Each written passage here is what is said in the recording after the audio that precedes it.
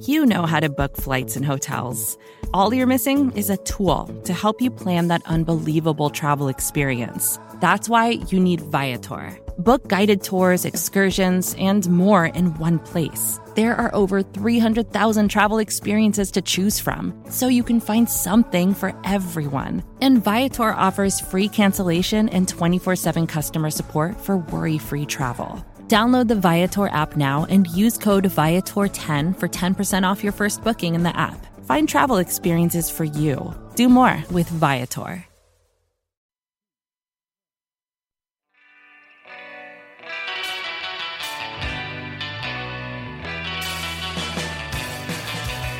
Yes, it has been a while since we heard this particular theme song on our airwaves or pod waves or whatever we're calling it. It's the midweek show. We are back. It is the APC podcast from Acme Packing Company and SB Nation, talking about your first round bye number 1 seed division champ Green Bay Packers.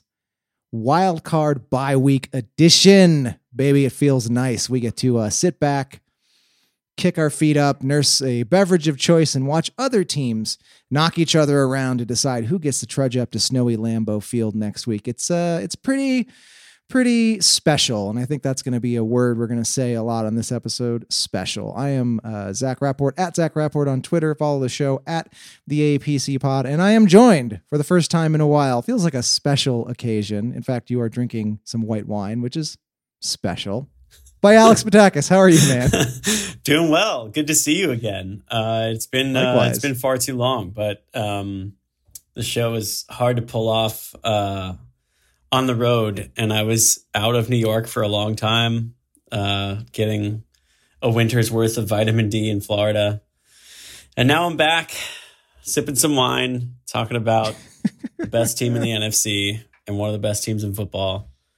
And it feels good. Feels good, man. I noticed earlier you hold the glass appropriately at the bottom of the stem with the chilled white wine so that your body temperature doesn't touch the. It's very sophisticated. You're a man of class. I don't know that that's like an every sip thing. It might have just been that sip. Although I do say I used to be a stemless wine glass only guy. And then somebody got us nice wine glasses, I think, for our wedding. And then it's very enticing to use the stem when it's like a nice glass. I don't know. I'm a big glassware guy. We just actually rearranged all of our cabinets so that our largest cabinet can be used for glassware because we've got quite a collection now for whatever your drink is. We've got a glass for it. That's for sure. As I sip my wine. Yeah. Sorry. Gulp. Yeah, man. First place.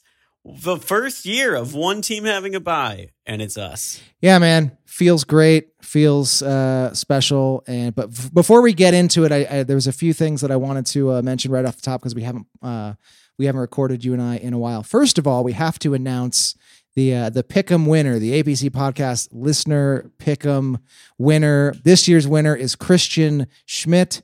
Shout out to Christian. Nice work. Also shout outs to Chris, Simon, and Victor for their valiant efforts this year, coming in 2nd, 3rd, and 4th, I believe, respectively. So Christian, let's connect on Twitter at the APC Pod or email us if you need to, the APC Podcast at gmail.com, and we will figure out getting you your stupid little trophy. Congrats. And the other thing that I wanted to plug really quickly, Alex, before we get into stuff, is it is that time of year again. Cycle for Survival is back, and I wondered if you wanted to have the floor for a second to pump that.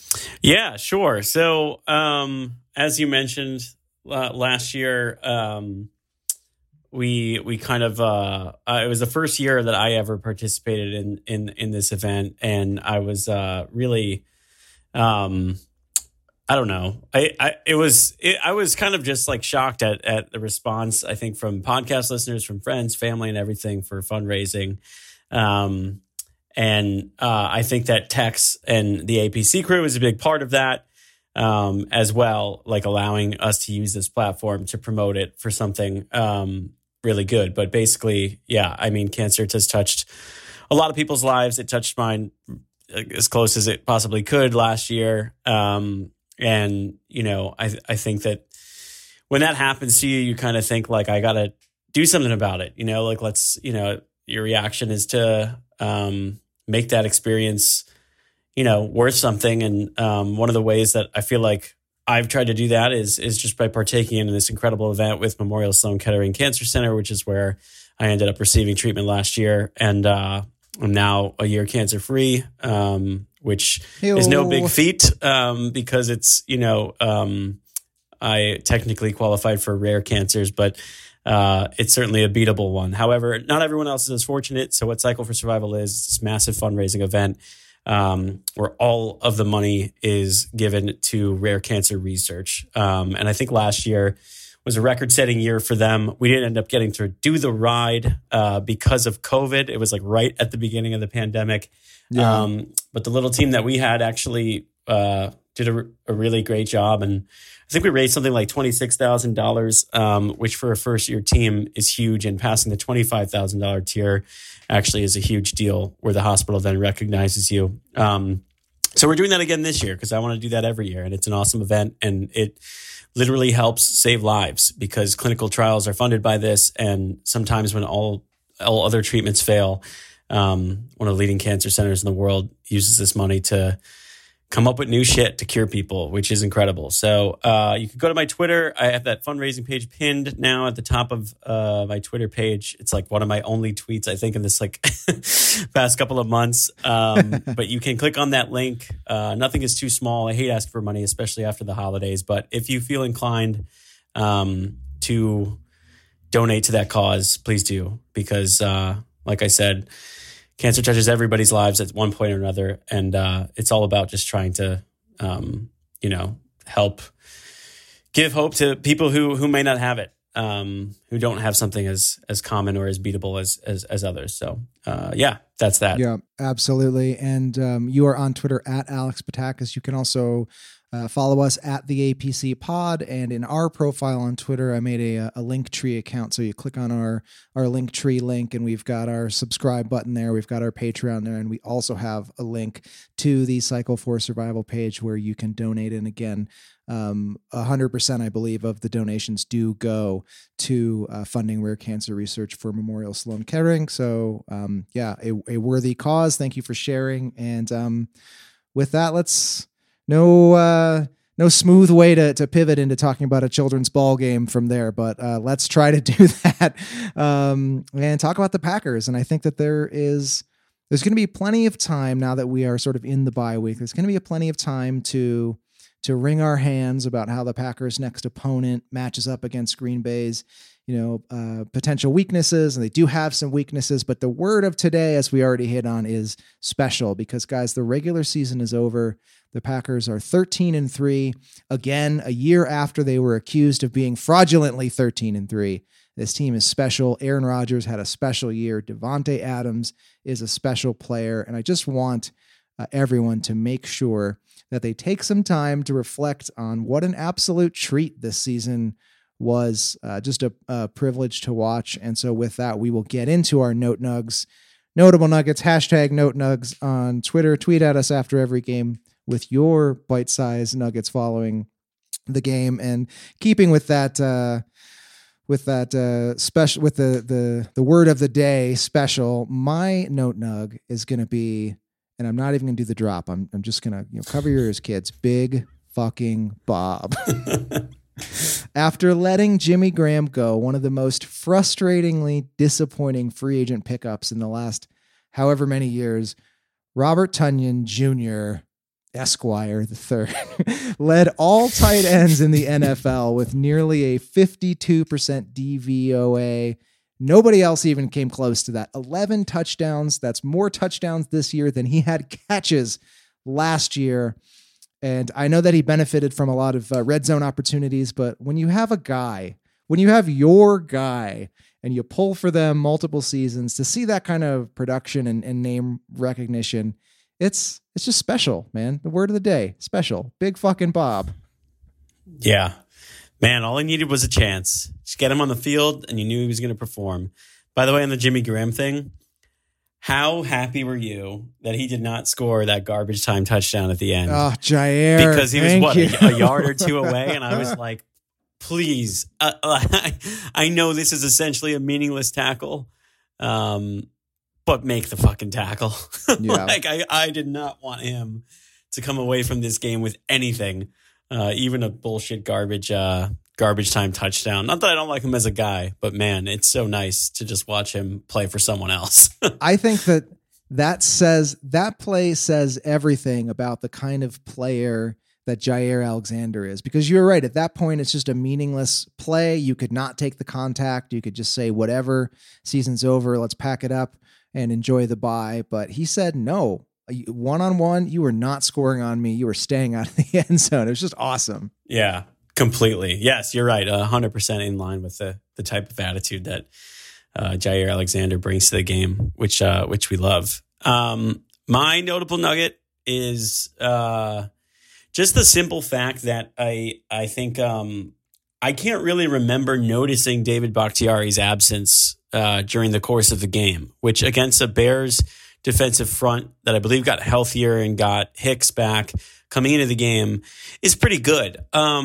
I don't remember how much the line swung. I do know at one point, I think the Packers were like 5.5 point favorites or something. But like, after the Bakhtiari news, it might have moved by like a point, less than a touchdown favorites against a team that, yes, while still in playoff contention and now playoff bound, is far inferior. And I feel like a big part of that was maybe a little bit of a lack of trust in the Packers, giving Aaron Rodgers the time to shred the Bears secondary apart. But, I think both in that game with Bakhtiari missing, while it sucks, and it sucks for the playoffs and it sucks for next year, but even in other times this season, they have sustained some pretty legitimate injuries on the offensive line and never missed a beat and put together one of the better offensive seasons we've seen, led by their quarterback who should win and probably will win MVP. And that, just deserves a little bit of recognition, deserves a nug. So, shouts to the offensive line, and I hope they can continue to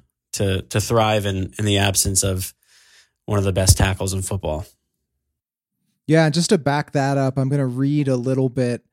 People bear with me. I'm going to read a little bit off the blog at acmepackingcompany.com. Our buddy Archon did his position group grades. I encourage you to go check those out. It's just a little paragraph on every position group, but he gave the offensive line an A+. And bear with me, I'm just going to read the paragraph here. He says, "Pour one out for David Bakhtiari. The All-Pro put together one of his best seasons before going down with an ACL injury. Meanwhile, the entire Packers line has reasonable arguments to make the All-Pro teams. Every one of the Packers starting 5 offensive linemen ranked in the top 10 of their positions in pass block win rate, including 2 number 1 rankings in Billy Turner and Corey Linsley. They also were the best run blocking unit in the NFL by run block win rate. It's pretty hard to imagine a better season for a group than the one that they had. Even without their star left tackle, the unit managed to keep Rodgers fairly clean in those 4 games, relying on the depth provided by Rick Wagner and John Runyon. Oh, and Lane Taylor, who began the season as the Packers starter at right guard, was lost for the season in the opener. Just huge props for a tremendous special year, if I may say so, from the offensive line. Yeah, that was extremely well put. That summarizes all of it. And I think I said this a while ago when we talked about it, but also just shout out to like a seamless transition from the TJ Lang, Josh Sitton, Brian Bulaga era of the offensive line to where they are now. Like, that doesn't always happen. I think the Cowboys offensive line was like maybe the most dominant in football for a while. Like, they're not anymore. That stuff falls off. The Packers, there's success that they've sustained in that position group for a while is, I don't know, man. That's special. I guess we could just, whenever we're at a loss for words, we'll just say special throughout this whole podcast. And you and I texted a little bit when the news dropped that Bakhtiari went down, and it's just, I mean, it's a little bit concerning, but compared to fans of other teams who maybe you have some good linemen and then someone goes down and it's just a big question mark, we get the benefit of rooting for a team whose scouting department knows how to go out and find swing linemen in the draft, people who can play multiple positions and play them reasonably well if pressed into duty. And now more than ever, you don't, given the depth that was on display throughout this whole season, even when the Packers offensive line was good in previous years with some of the guys we just mentioned, they always did feel like they were an injury away from it unraveling. And from cutting off the head of the snake of the offense by being able to get to Aaron Rodgers. And now it just doesn't seem that way. It's like you just plug guys in and just keep on chugging with one of the best offenses in football. It just really inspires a lot of confidence. Don't get me wrong. I'm a little scared about the very realistic scenario of facing the Bucs again in the second round of the playoffs. But I am not as worried as I would have been had the Bears generated any type of real pressure heading into the postseason that the Packers can keep Rodgers upright enough to do what they're the favorites and should do in this postseason, and that's just win 2 games and get to the Super Bowl. Agreed. Keep on chugging. I like that sentiment as we keep on chugging along here and move on to our listener note nugs. And speaking of chugging, our first note nug, again, tweet at us at the APC pod, comes in from Glenn, who simply says, "Victory whiskey." He was chugging some Victory whiskey. I poured myself a bourbon. You had a scotch, is that right? I did. It was funny. I had a couple of beers during the course of the game. One of our friends, Nick, I was watching the game with him, and he's taken up a little scotch habit, and I was not in the mood to drink it at all, but I was peer pressured into it as a way to celebrate home field advantage because that's exactly what Aaron Rodgers was going to do when he drove home. So we each had 2 fingers, I think it is, of scotch neat after the game. And it was a nice way to just kind of ease into the night, get nice and sleepy, and, go to bed and wake up and relive the glory again in the morning. Relive the glory. Steve tweets in with his note nug. It's just a thumbs up emoji. And I feel like that's a very concise way to summarize how I felt after the game. I mean, yeah, sometimes there's just like, we say this all the time, when you don't have anything to complain about, there's not a lot to say. It's just like, all right, cool. They're great. Fun. Yeah. As Mike McCarthy once said of Aaron Rodgers, I'm running out of superlatives. Yeah.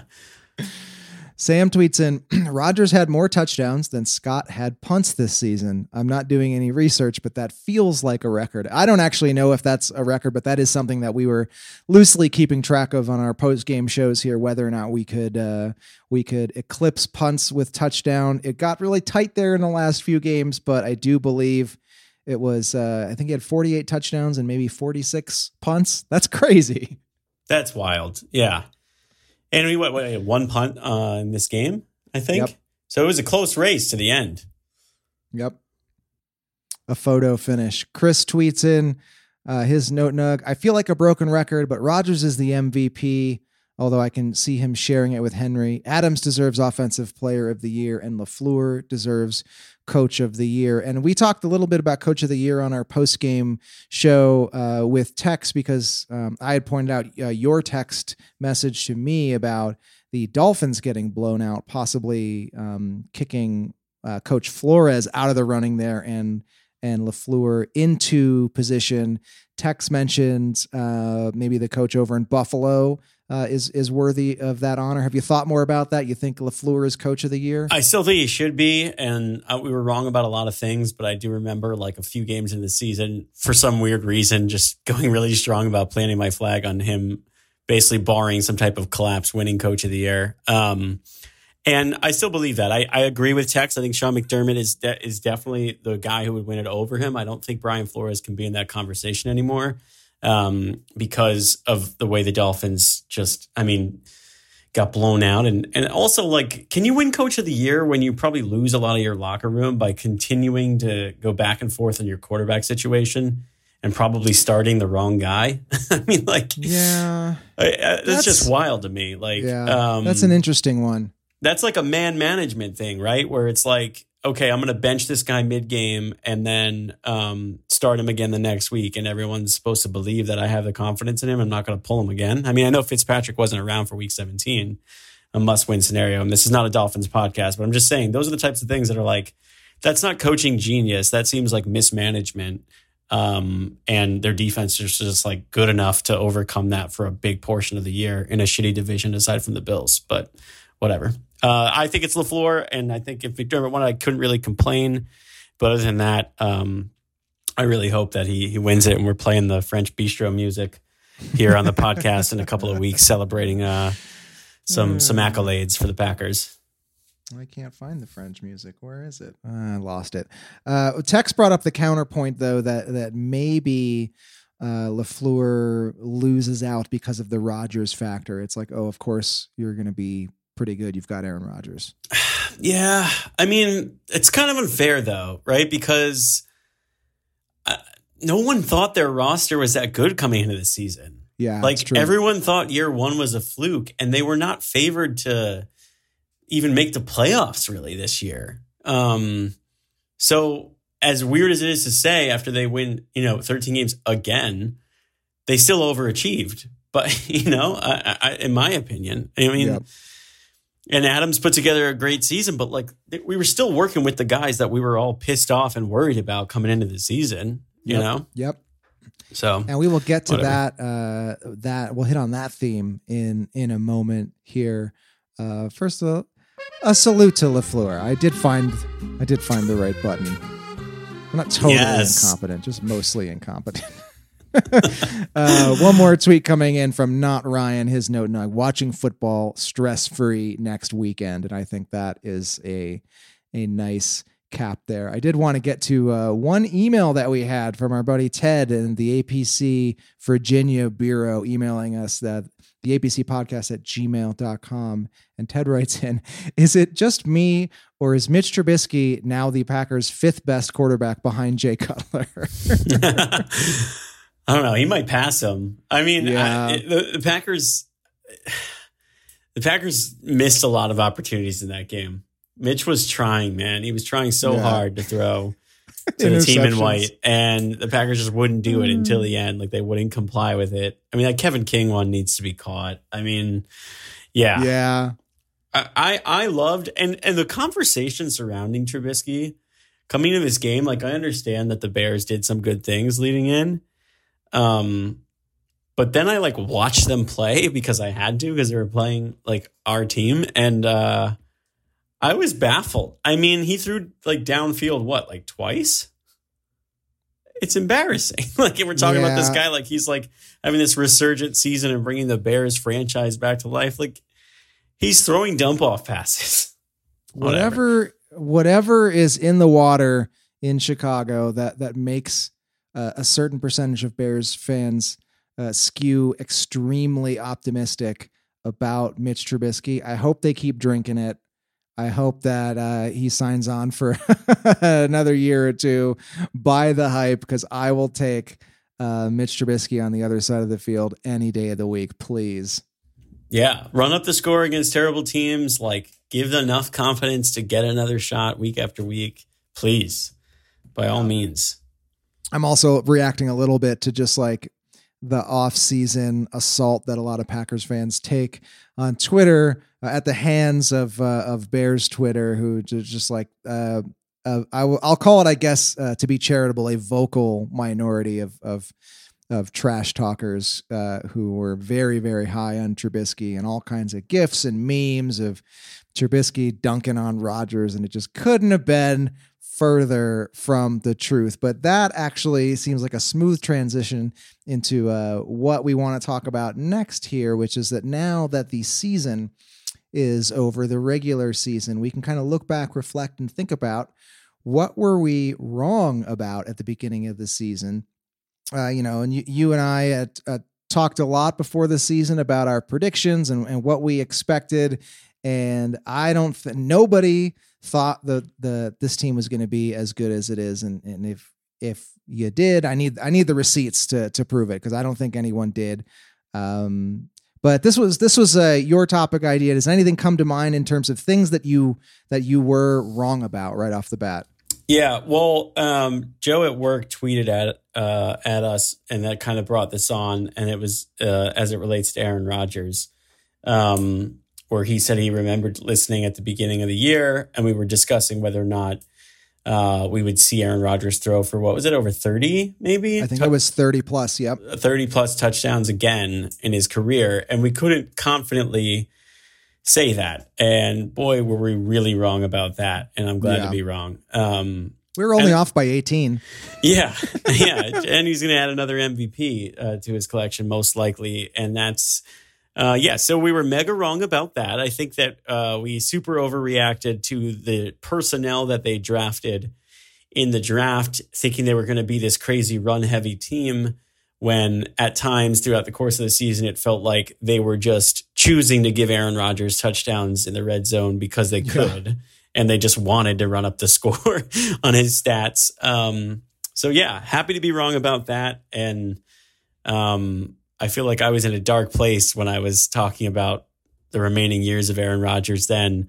And now I'm just like that. I just feel so grateful, man. Like I really do. Like just to even if this is the best season he'll have for the rest of his time playing football, which is very likely because it's an incredible season. It was so memorable and so fun, man. Like that was like, I didn't think we'd get another one of those. So I'm very, very glad that we all got to experience that together. Anything to add on that? I think of it. I don't remember. I agree with your categorization that we couldn't confidently say yes. I feel like I was a soft maybe. I don't think I definitely said no, he'll never eclipse 30. I might have even said he might get there one more time. But again, without the receipts, I mean, I would be lying if I said that I thought anything close to what we saw this year was possible. Just special, man. Just a special season. Yeah, completely. And on that note, I mean, another thing I think that I was certainly wrong about was just like the tone that the season would take overall. And I did hedge and say that if the Packers are really good, I think it will obviously feel real to us. But, you know, I mean, I don't know if it was just like where we were in the pandemic, but I feel like you and I, particularly me, were pretty doom and gloom about the idea that the NFL was just going to kind of like plow ahead, you know, with playing and traveling and not doing a bubble scenario throughout the course of the year. And there were a lot of bumps for sure. And there are a lot now with the resurgence after the holidays. Poor Browns getting trampled by COVID right before their first playoff game in whatever it was, like 12, 14 years or whatever. 18 years. Okay. Yeah. But, you know, I think that at a time where like we were waiting to be captivated by something, but we're really cautiously optimistic about the season feeling good. It was a really memorable one, you know, and this was like the COVID Packers team that just kind of like stole our hearts and gave us something to look forward to every week. Yeah. And I'm not trying to get like super like weird about it, but like that, it's great because if they came out and went 8-8, like 2020, like as shitty as it was for a million different reasons, and as silly as it is to say about a game, like you said, a child's game that we talk about and care about, would have felt even worse, you know, like it. But instead it was like, well, at least we got to watch really entertaining football every week. Watch like one of our all-time favorite players just put together a ridiculous campaign. So it felt very real. I'm sure for Jets fans it didn't, but I feel really fortunate to be able to kind of look back on this season with, you know, some warm thoughts because that's not the way a lot of people are looking back on this year as a whole. Yeah. And I encourage people to go back and listen to Rodgers' post-game presser following the Bears game, because he shared a lot of those sentiments and just talking about and reflecting on what a special season it was and a very unusual season and just something that he'll never forget. And thankfully, hopefully for most of us fans, something that we'll never forget either, you know, being able in the middle of all of this and in doom and gloom and what have you, just being able to just sit down on Sunday and watch a ball game and have it be competitive and fun and just for, you know, it's kind of what it's for, you know, it's recreation. You forget about stuff for a while. And yeah, I mean, I remember talking at the beginning of the year about the idea of the COVID season. I think I gave it 3 weeks. Yeah. Yeah, I mean, I had very little confidence they could pull this off. Yeah. And they might have pulled it off by ignoring a lot of things they shouldn't have. One of my text group chains with a couple of friends would always screenshot the Adam Schefter tweet that all games are a go, like throughout the season, just kind of joking like about it, like of course they are. But yeah, I had little confidence. Yeah. I think I was probably right there with you saying like, we'll probably have to come to like a mid-season stop at some point or early season stop, and quarantine for weeks and etc. So, yeah. And the one wrinkle I will say on the overall schedule where I thought maybe that should have happened is that the Packers played the 49ers. And it was really a sad affair where almost none of their offensive skill position players were available for that game. Certainly, I still believe that was a little bit unfair. But I mean, you got a roster full of guys who qualified for an NFL team, and you go out there and you try to win a game. But that aside, I feel like I don't know. It's just a treat all year. Yeah, 100%. One other thing that I think that we were wrong about, or at least that I was wrong about, I was worried. The Packers let Bulaga walk, and they bring in Rick Wagner, who's a retread from the Lions, who wasn't garnering a ton of big ticket attention on the free agent market, and they bring back Billy Turner. Well, he was under contract, but a guy who they brought in free agency last year and was fine. And I was just worried that it was going to be a step in the wrong direction for the offensive line. And as we touched on earlier in our note nugs, I mean, just huge props to everyone on the line basically all year. Just tremendous job. Yeah. Even if you were optimistic coming into the year, I still don't think you could have envisioned as good of a year as they had collectively. Yeah. I want to change topics just a little bit. We've been keeping it very, very optimistic. We've joked and we've hemmed and hawed a little bit all year back and forth about Mike Pettin and his defense and his inability to stop the run and just the frustration you feel as a Packers fan watching, third and long get converted, et cetera. And really feeling at certain points during the season, like no matter the outcome of the season, this is Mike Pettin's last year. He's definitely gone. But Alex, would you believe me if I told you that the Packers defense hasn't allowed a 100-yard rusher in 5 consecutive games? I would be very surprised by that. I am surprised by that. Wow. Yeah, that's great. I mean, yeah, I think the Titans game, I think, went exactly the way they needed it to not even have to worry about. But I would still not have thought, even with that fresh in the mind, that many games were strung together with them being competent enough in stopping the run. It's interesting. I think that Matt LaFleur alluded to this in a press conference, basically saying at some point he had a meeting with Mike Pettin where he told him, dude, you got to stop the run. Not that was his tone or exactly what he said, but that's what I took it to mean, that he said, we've got to tweak our philosophy. Our offense is predicated on the run, setting up the pass, which is proof that other teams also are doing this. We've got to be able to stop the run. And I think that they've tweaked their strategy a little bit on the defense in the last month or so, and it's worked. Yeah. That's hilarious that conversation is just needs to happen. It seems kind of obvious, but Pettin was seriously cramping their style, because also the recipe to beat this particular Packers team, given how unstoppable their offense was most of the year, is just the fucking cliched, keep Aaron Rodgers off the field thing. Yep. So even teams that could beat us up through the air don't feel as threatening as the not so great teams that can just run at you. So there's a way to stop that. I don't care. take a chance with your defensive backs, load it up with bodies, and just make sure that if we get beat quickly on defense so we can get back out there and score. Because that's the road to the Super Bowl, man, is continuing to have 30, 40-point scoring games.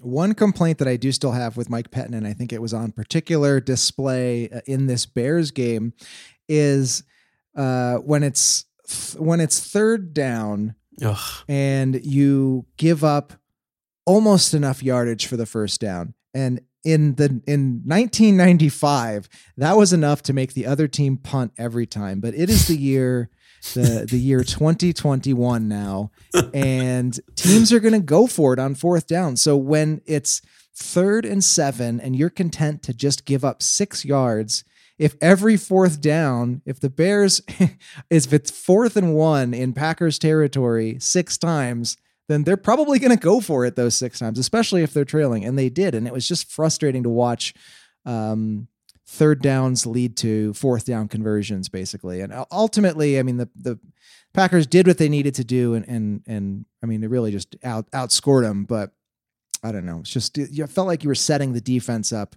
for, if you're putting them in a really tough spot, saying, okay, now it's do or die. You have to stop this 1-yard play like 6 times in the game. Yeah, I know. And on that, not to go so hard at Pettine, because this is obviously a theme that's existed all year. It's probably been beaten to a pulp everywhere. But like, I still, for the life of me, in particular in this game against Mitchell Trubisky, cannot understand how defensive backs line up so far off the line of scrimmage on 3rd or 4th and short. When if anybody did that to the Packers, Aaron Rodgers would take the snap and within like a millisecond, just throw it very quickly out and ask his receiver to just fall forward. Like, just get it. Yep. It's Trubisky. That's what's pissing me off. It's like your whole goal should be to get him to throw downfield, and you have good defensive backs. What are you running for? Like, what are you scared of? Yeah. What are you doing? And that is actually another thing that I believe Matt LaFleur said in a post-game press conference, something about basically having a come to Jesus with Pettine and letting him know, hey, on 3rd down, you got to play in front of the sticks, man.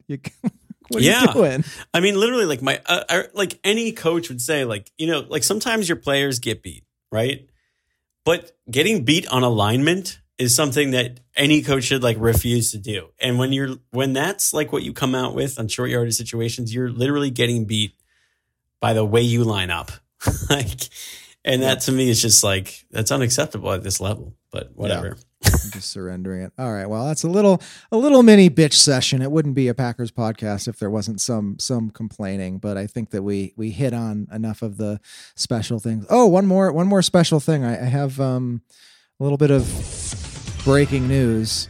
Ooh. And, I don't think if you don't have your phone handy, you probably haven't seen this yet, but Leroy Butler and Charles Woodson have been selected as finalists for the Hall of Fame class of 2021. There we go. I mean, it's been a long time coming for Leroy Butler, I know, but for Woodson, that's a lock. Yeah. I mean, let's be real. I miss that guy.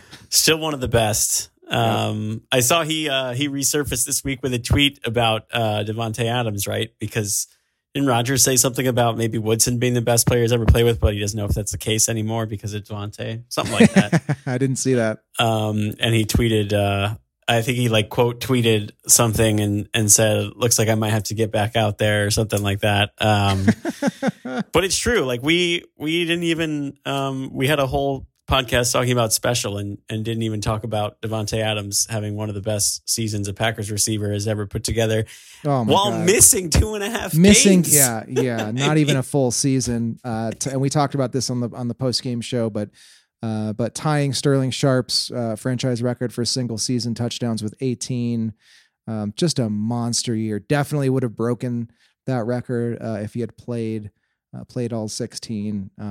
I don't know. What more can you say, man? Special guy, special year, still young. Young. If I can channel my inner Ben Foldy. Yeah. And that's such a Ben thing, the age of players when they're drafted, which is so true. And you could see why now, because like it feels like he should be winding down and he's not. But One thing though, just to kind of like put the opponent's hat on, how we talked about so many times with the Packers, the obvious guy. I mean, how do you think other fan bases feel when Davante Adams catches 2 or 3 touchdowns? When you look around the rest of the field and it's like Lazard, MVS, who is like super inconsistent. I mean, the fact that he can do that without guys like Jordy around him or James Jones or Greg Jennings, whatever. It's incredible. And do it with like this cast of characters is like more of a testament to his greatness, and really makes me think he is the best receiver that Rodgers has ever played with, and the best one we'll see on the Packers for like a really long time. Yeah, I'm starting to come around to that idea as well. And the Bears are the latest example of a team that just decided that they were going to take Davante out of the game. They were going to devote as many players, do whatever it took schematically to get Davante out of the picture. And eventually Rodgers just decided, you know what, we're just going to force feed Davante, and they just couldn't stop him. They moved him inside, they got him the ball. And yeah, I mean, it's just, if you're an opposing fan, what do? You just pulling your hair out, man. It's frustrating to watch, I'm sure. It's maddening. I'd be like, line 2 guys up over him, and just like take your chances with everybody else. But I guess that's also the balance that they so often talk about in football, and the importance of the run game for this Packer team, I think, comes into play there a little bit too. I guess we can't just harp on the lack of other great receivers on this team. Yeah, I mean, well, you mentioned the run game, and we're talking about special seasons. I mean, Aaron Jones, come on, give me a break. Yeah. And when you got big fucking Bob to worry about, it's like Gronkowski in there. It's like, how are you supposed to scheme for both of those guys? All right, we get a drop. Big fucking Bob. Got to give the people what they want. Yeah, had to play it.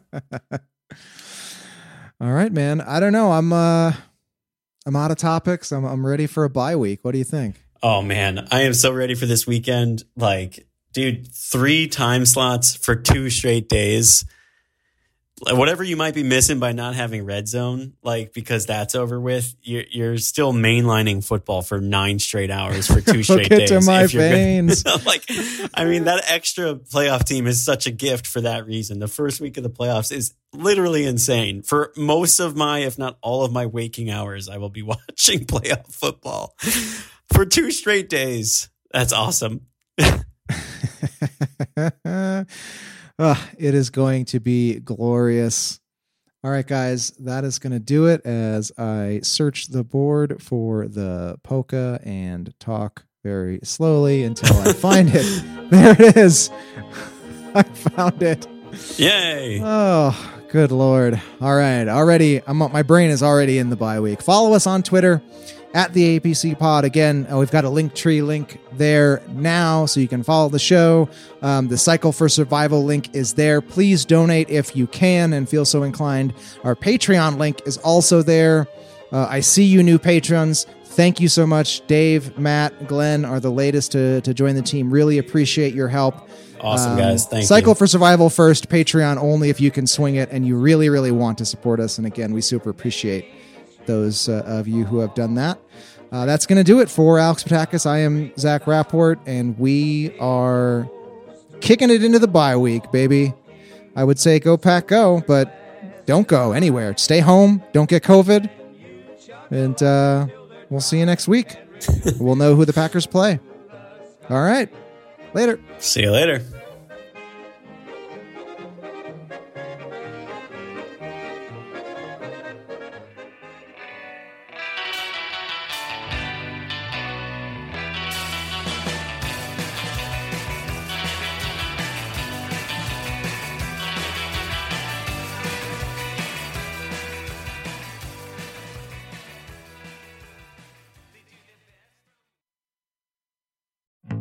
Support for this podcast came from SAS. Data is everything, and now everything is data, which means more to process, more to analyze. And now more than ever, speed to answers matters. So how do you produce those answers as fast as the world produces data? With SAS Viya, the quickest way from a billion points of data to a point of view. It's a more productive data and AI platform that helps you get more done. Learn more today at sas.com/VIYA.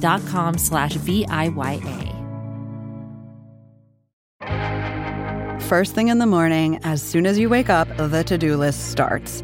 Does the car need gas? Hopefully those leftovers are still good. Why did I get CC'd on? Call Mom? No. You can't escape the to-do list, but you can make the most of your me time with a relaxing shower using Method Hair Care products. Try Pure Peace Volumizing, Simply Nourish Moisturizing, or Daily Zen Shampoo and Conditioner for daily use. All formulated with long-lasting fragrances and are safe for color-treated hair. Reconnect with the best version of yourself. Visit methodproducts.com to unleash your inner shower.